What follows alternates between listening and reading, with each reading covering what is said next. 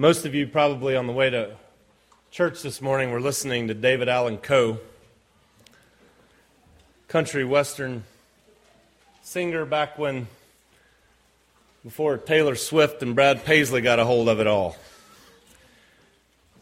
And a favorite song of David Allan Coe's for me is a song of pining away for recognition, a song of lament like the Psalms, where you're not getting the credence and the applause and the recognition that you want. It's a song called "You Never Even Called Me by My Name." And at the end of this song, where David Allan Coe has been misidentified time and time again, he says, a good friend of mine named Steve Goodman wrote that song, and he told me that it was the perfect country and western song. Well, I had a look at it, and I wrote my friend back, and I told him he had not written the perfect country and western song because he hadn't said anything at all about mamas or trains or trucks or prison or getting drunk.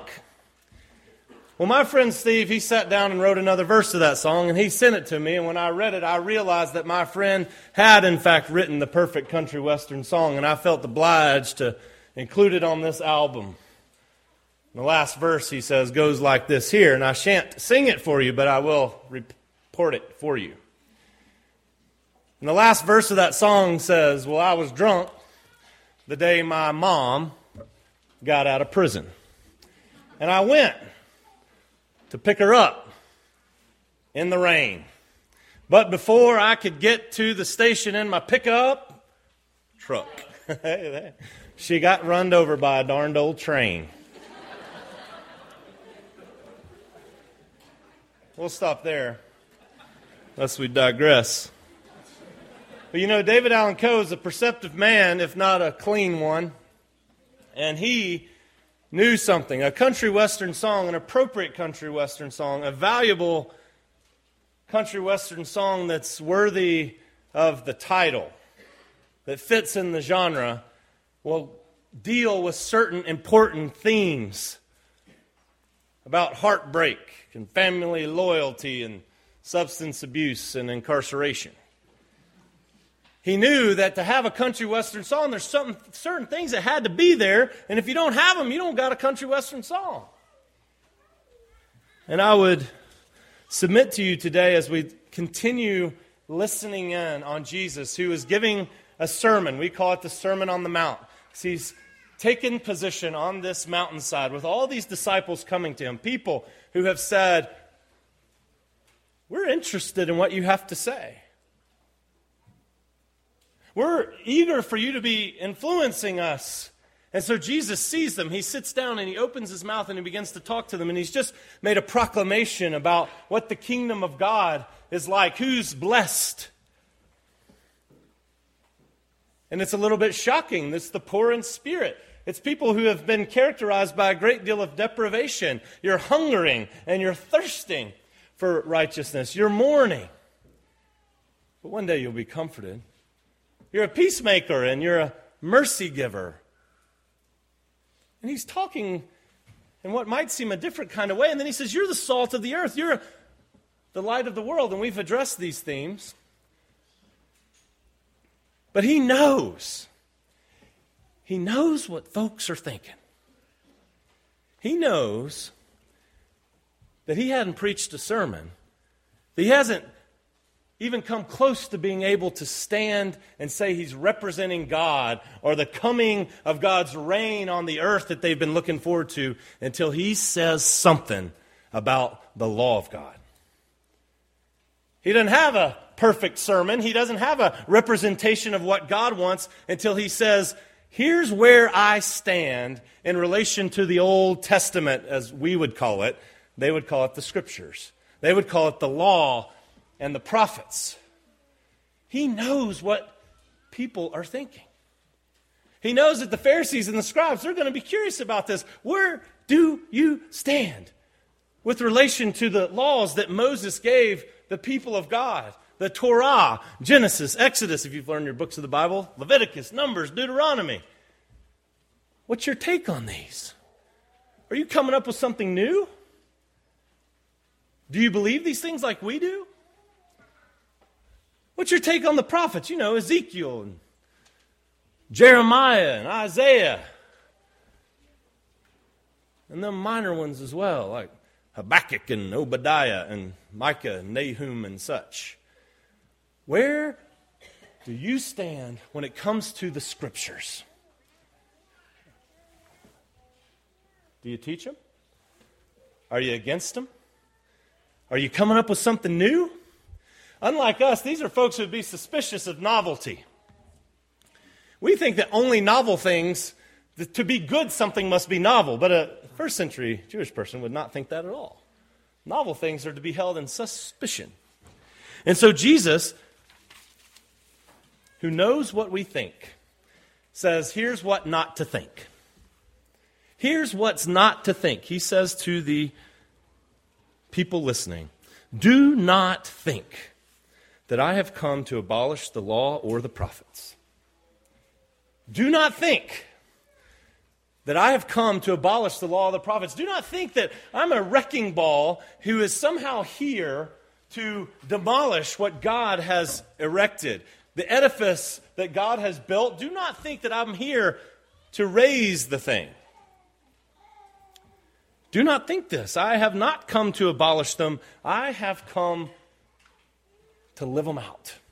I have come to fulfill them. I have come to fill in the spaces and to magnify its meaning. I have come not to abolish, he says, but to fulfill them. And in doing this, he says this, I know what you're thinking. And I'm standing right smack dab in the middle of all that God has ever been doing. Now, for us, as we listen to this, as we listen to Jesus saying, I've not come to abolish the law and the prophets, I've come to fulfill them. And he says, in fact, until heaven and earth disappear, which is not going to happen until the end of the age, that's the whole idea, this law is not going to be broken until everything that God intends is accomplished. There's not one apostrophe, not one semicolon, not one period or question mark that's going to fall out from God's Scriptures. Every single part is going to stand forever. And I'm the fulfillment of it, he says. Now, we're the kind of folks who live in a time where people start to wonder, and they say questions like this, because this is how this passage might relate to us. They say things like us to Christians. We're people who have been formed heavily by the New Testament. And they'll say things like this, you Christians, whenever we make a pronouncement about some ethical issue, some social issue, and we appeal to the Bible as if that means something. God says this is how it ought to be. And the accusal will be something like this, you people are just inconsistent. You pick and choose what you like. Oh, you stand against gay marriage. You say God's against homosexuality, but then how come you don't stone adulteresses? How come you don't stone stubborn children? Doesn't the Bible say to do that? Now, how come you will wear wool and cotton in the same material? The Bible says you better not do that. How come you guys don't wash the way they say? How come you eat shellfish? Doesn't the Bible say you shouldn't eat shellfish? You're inconsistent. You pick and choose. You think you stand against the things you don't like. You permit the things that you don't care about. Jesus has something to say to that. He says, I am the fulfillment of all these things. And it's important to see him as the fulfillment of this. He says this kind of thing all over the Bible. In one place, he says to the Pharisees and to the scribes, who he is comparing righteousness to, he says, you search the Scriptures because you think that by them you have life. But I tell you, the Scriptures are about me. And you refuse to come to me. He tells those forlorn, weary travelers on the day of resurrection, a resurrection they didn't know about, as they walk to Emmaus. When he says, what are you cats chatting about? They said, where you been, dude? You got no CNN? You got no Fox News? You haven't heard about what's happened in Jerusalem? And Jesus begins this process of talking to them and eventually opening their eyes and explaining to them through all the law and the prophets that all the scriptures are about him. You got to start to see that. If you want to figure out how do we consistently look at the Old Testament and the New Testament, one of the things you've got to realize is that Jesus is emphatic. That this is not a hodgepodge mishmash. Mishmash, is that the word? This is not some collage of variously collected ethical sayings and weird rules that don't connect to anything. Jesus is emphatic that they all have to do with him, that he's the fulfillment of it. In fact, one way you could think of this as have you seen, any of you seen these 3D printers? I haven't. I've read about them, and I've had cool young software people tell me about them, and I even read an article about Matt Brown where he and David Cook, who I know, went to check out these 3D printers.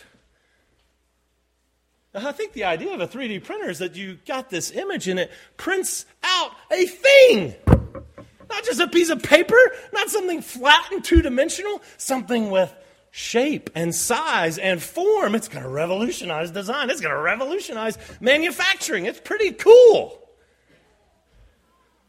I guess you lose your wedding ring, you hit print, and there you got one. It may not work that way, but who knows what the applications are. But in a very real way, you could say that in the Old Testament, that everything that's going on there is ultimately pointing towards this Savior who's the 3D representation.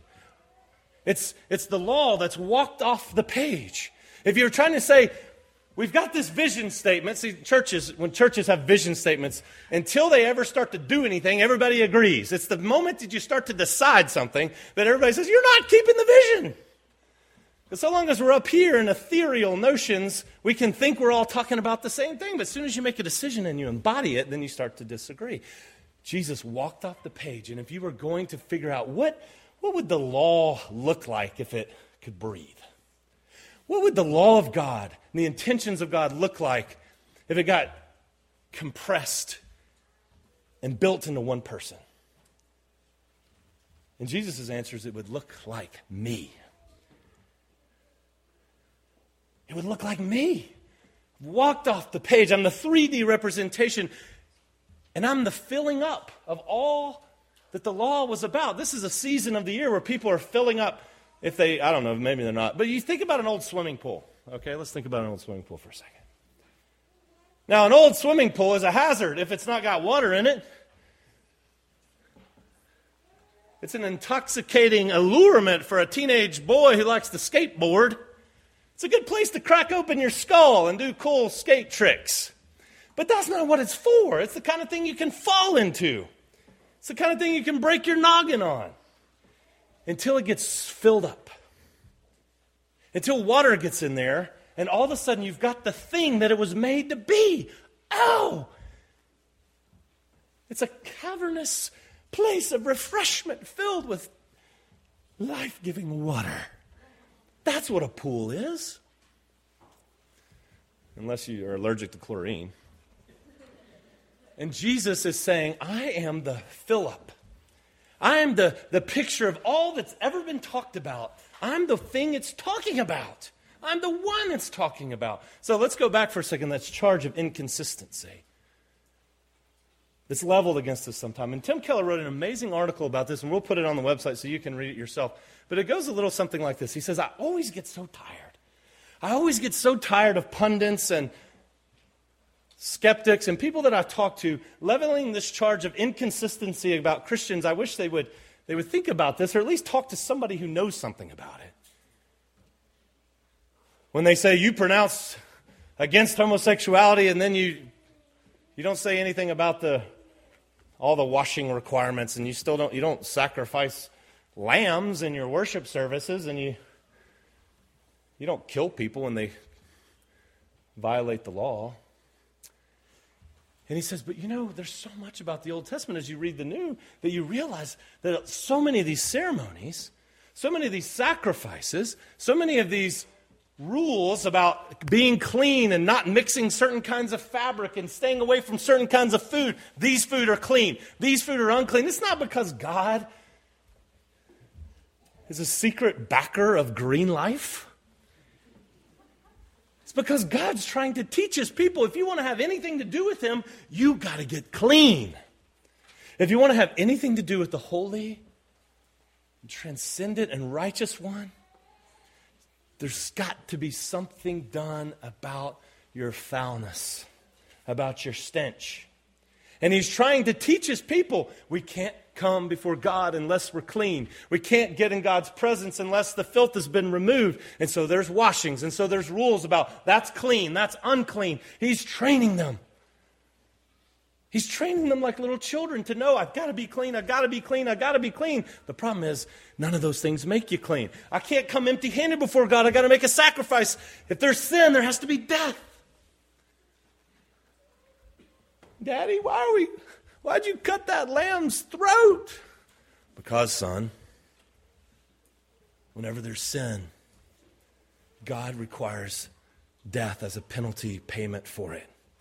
That lamb died so we won't. And so many of these ceremonies, so many of these laws about clean and unclean and not mixing this and that and killing this and that. Jesus comes along and says, all of those, if you want to be consistent, you can't do those anymore because I fulfill those. I fulfill the law and the prophets. I am the one who makes you clean. Remember what he told Peter? Remember what he told Peter when he was going to wash the gunk off his feet? All authority in heaven and on earth had been given to Jesus. So after supper, he took off his outer cloak and he wrapped a towel around his waist and he began to wipe and wash his disciples' feet. And Peter, when he came to him, said, "No! Don't touch my feet! You're not going to wash me."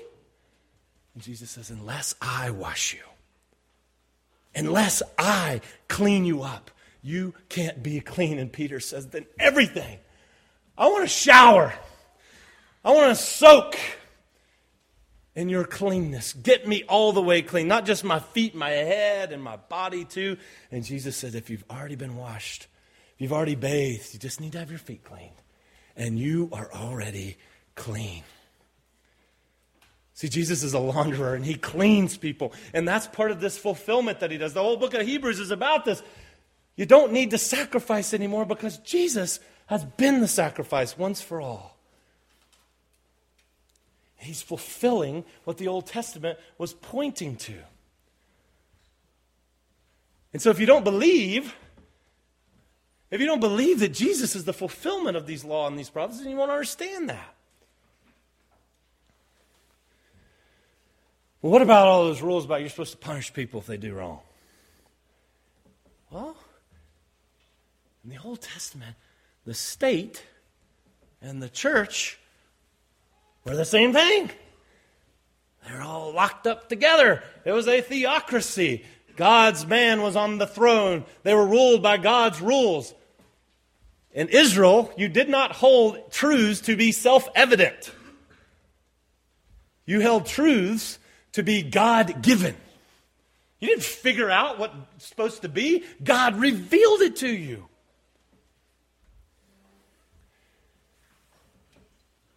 And so in the Old Covenant, in the Old Testament, Israel and the state, they're the same thing. And so there's sin, it has to be punished. There are crimes of the state. The punishment is on the state's hands because it's the same thing. But we get to the New Testament, Jesus who's the fulfillment of all the law and the prophets. Jesus comes along and he says, I am building a different kind of thing altogether. And now Jesus has this multinational conglomeration of human lives that have been swept up in him. And they're not just located in one kind of government. They're in tyrannical regimes. They're in democracies. They're in republics and oligarchies. They're all over the world. And they're all people who have come under his spiritual leadership. They've said, you're the king, and we're going to listen to you. And so now the church is different than the state. So when you sin, we exhort you. We don't beat you up. We don't have that authority.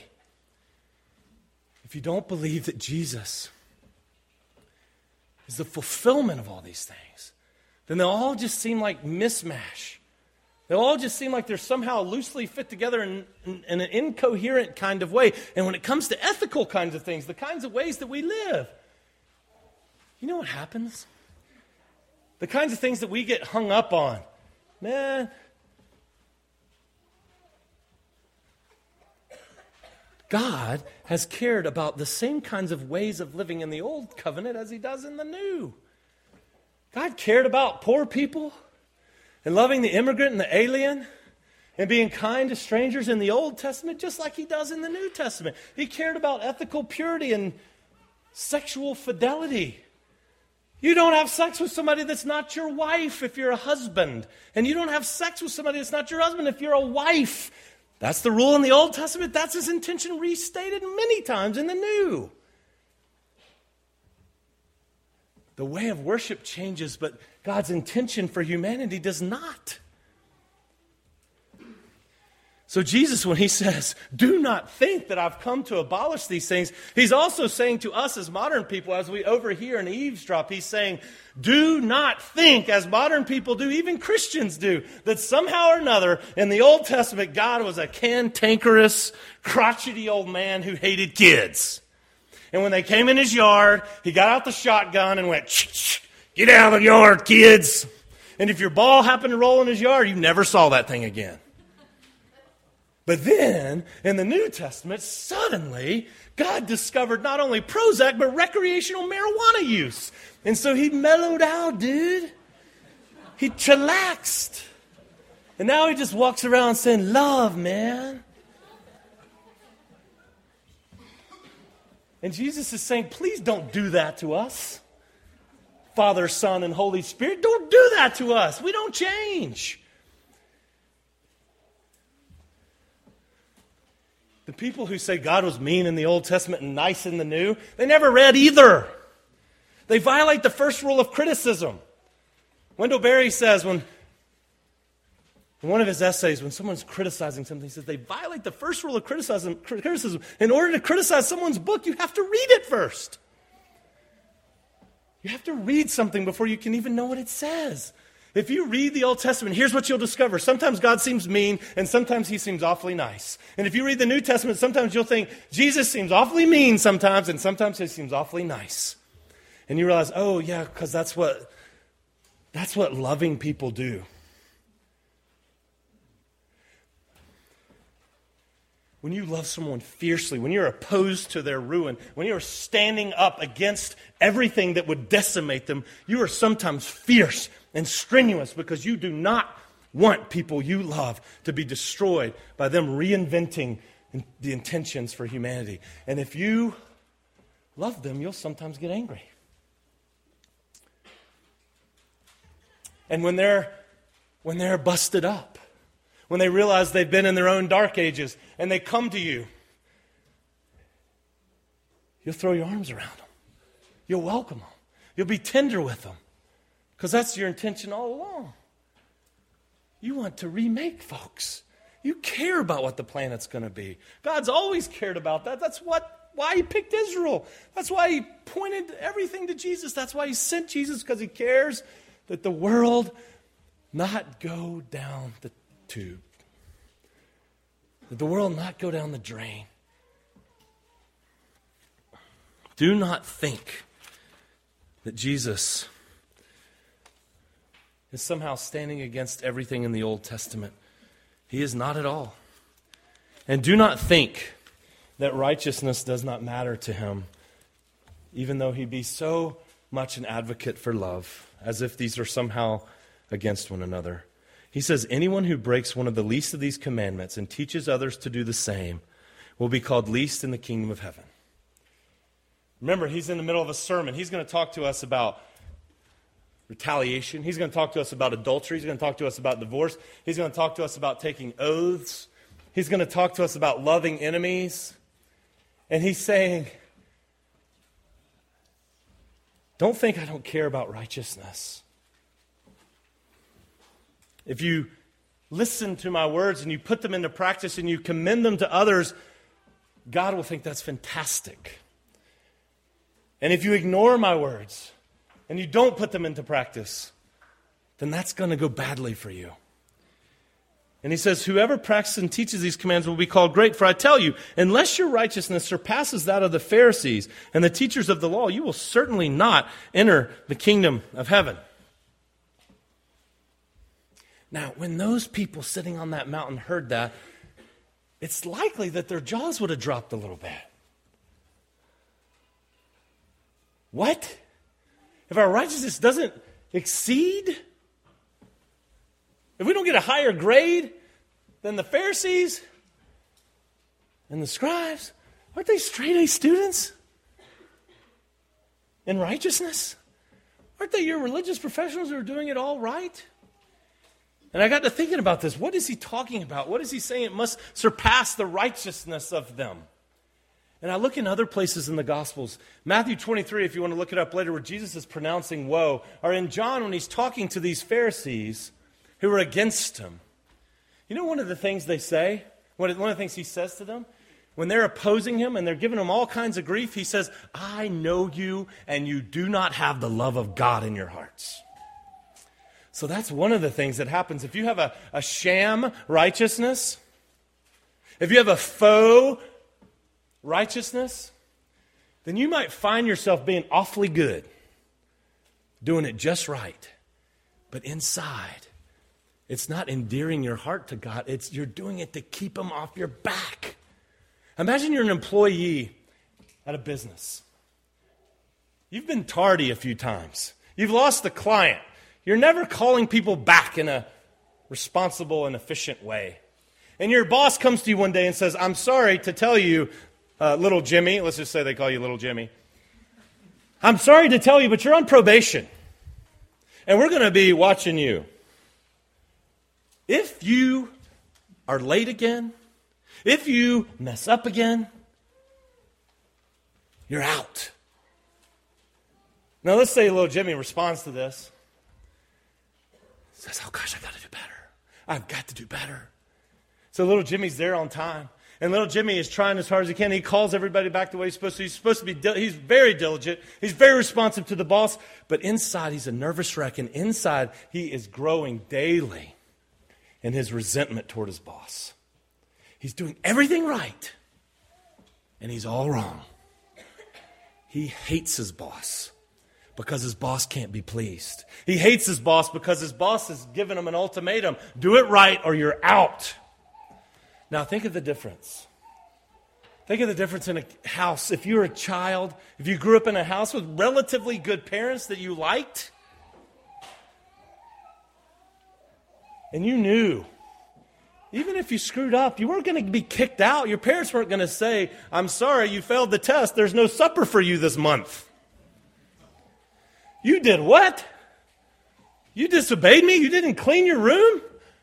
You don't get to have Youngblood as your name anymore. You're out on the streets. No, because in good homes, you know what children sometimes want to do?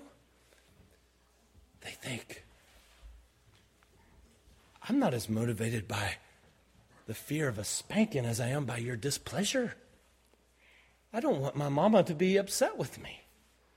And I do, conversely, want her to be happy with me. And you think she can be. So you do stuff for her. You listen to your daddy sometimes because, well, you want to please him. The Pharisees had not the love of God in their hearts, says Jesus. In fact, their righteousness was the kind of thing they were doing maybe to get God off their back. And that might describe some of us today. Or at least we can get tricked in it. And maybe if we're good enough, he'll leave us alone. That's the exact opposite intention. That's not what Jesus is up to. Jesus wants you to think about this idea that the laws of God, the righteousness that is required of you, is like this. On the one hand, it's like this mirror. And this is the way we've always thought of this. This is the way the Apostle Paul talks about it. This law of God is like this mirror. And I was talking to an older man the other day. I heard him talking to my father. And I thought this is a pretty good description because most of you in here, except for the young ones, some of you young ones, you walk by a mirror and you're like, hey, you're good looking. You think you look good. But there's like 72% of you in here who hate mirrors because you don't like what it depicts. Like, what's wrong with me? And I heard a man say, now when I get out of the shower, I never look at a mirror because the mirror don't lie. And some of you know what that's like. I don't want to look in a mirror. I don't want to see what everybody else sees all the time. I can't bear that reality. And there's a very real sense in which the laws of God, the requirements of God, they're very steep. And they're very revealing. And it's a very harsh light. And you're supposed to look at it and you're supposed to go, oh my gosh, is that what I really look like? And then you get to know what the apostle said. That's what the law was for. One of the things it's for is to find this righteousness to which the law and the prophets testify, a righteousness that is by faith, that you say to Jesus, Jesus, I love you and I can't do this. I failed you. I've got to come clean. Like Karen said, I've been in the dark ages. Would you remake me? And Jesus says, absolutely. Because that's what the whole Old Testament's about. Me coming to remake. And then once you're clothed in his righteousness, once you receive this gift of him, you all of a sudden have this completely different relationship to his laws, to his commands. Now they're not something you have to keep in order for him to not kick you out. There's something you want to do because you want to please him. And some of you are in here saying, I don't know if I want to please him. And most of you who are saying that do want to. The fact that you sometimes feel sad or upset or scared that you've been displeasing to God, that means you want to please him. The fact that you sometimes feel conflict inside and say, I want to obey you, Jesus. But then there's this secondary voice inside that says, can we please rethink this situation? If you do what he says, something bad is going to happen to you. If you do what he says, then that's not going to work out for you. If you have that conflict, congratulations. That means you belong to him. That means your righteousness is exceeding that of the Pharisees because you have been invaded by heaven and you want to please God, but there's some part of you that says, I'm not so sure. That doesn't happen to people who aren't Christians, by the way. They don't have the conflict. They don't have the conflict. They don't get the conflict. But you do. The hymn writer had it right, to see the law by Christ fulfilled. To hear his pardoning voice changes a slave into a child and duty into choice. Don't think that Jesus is a wrecking ball trying to destroy everything that came before. Think that Jesus has come here to remake you, to show you what it's like to be human. And has said, I am committed now until all is accomplished to make it happen. Trust him. You won't be kicked out. Receive the righteousness that comes through faith alone. And then be reoriented to this harsh mirror of the law and say, now the law is not a mirror, it's a picture. It's a picture that I aspire to. It's a picture of Jesus saying, this is what I want to make you like. Somebody who loves God so much and forgets about himself so much. Somebody who is just as eager to serve and give and meet the needs of others as you are to have your own needs met. This is the picture I have for you. A lovely one to make you like my son. Trust him. Do not think that he is opposed to what God's been doing. He's the picture of what God's doing. Amen.